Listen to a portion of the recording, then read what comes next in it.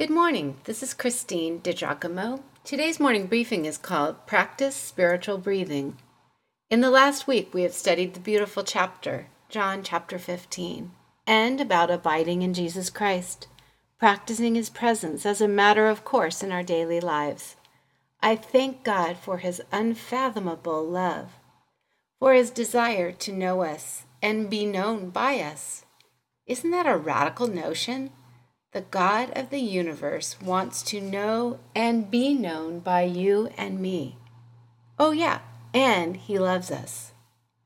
I wanted to remind you of something I discovered called spiritual breathing.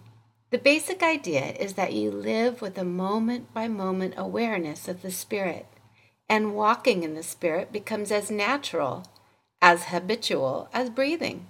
It's just part of who you are. Here's how it works. The moment you become aware of sin in your life, you exhale. When you exhale, you breathe out and repent of your sin.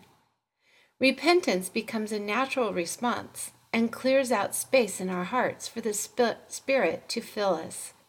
So, for example, the moment you are prideful, or you have a jealous thought, you're lustful, or you're harsh, or critical, or selfish, or impatient, or angry, well, you fill in the blank.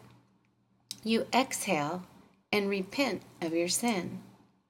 It came from a book I read that I really liked. It was quite challenging, called Not a Fan, by a fellow named Kyle Idleman. Again, the name of it was Not a Fan.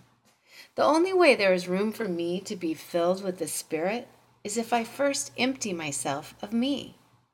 You see, when I empty me of me, there is space for the Holy Spirit to come in and fill me. Well, then you inhale. When you inhale, you breathe in and pray to be filled with the Spirit, and you surrender control over to Him. As you practice spiritual breathing, it teaches you to keep in step with the Spirit. Now that is good. Very good indeed. Make spiritual breathing part of who you are, for if you do, you will truly know what it is to abide in Him. In addition, you will follow Paul's mandate to take every thought captive, rather than letting the world around you mold the patterns of your heart and mind.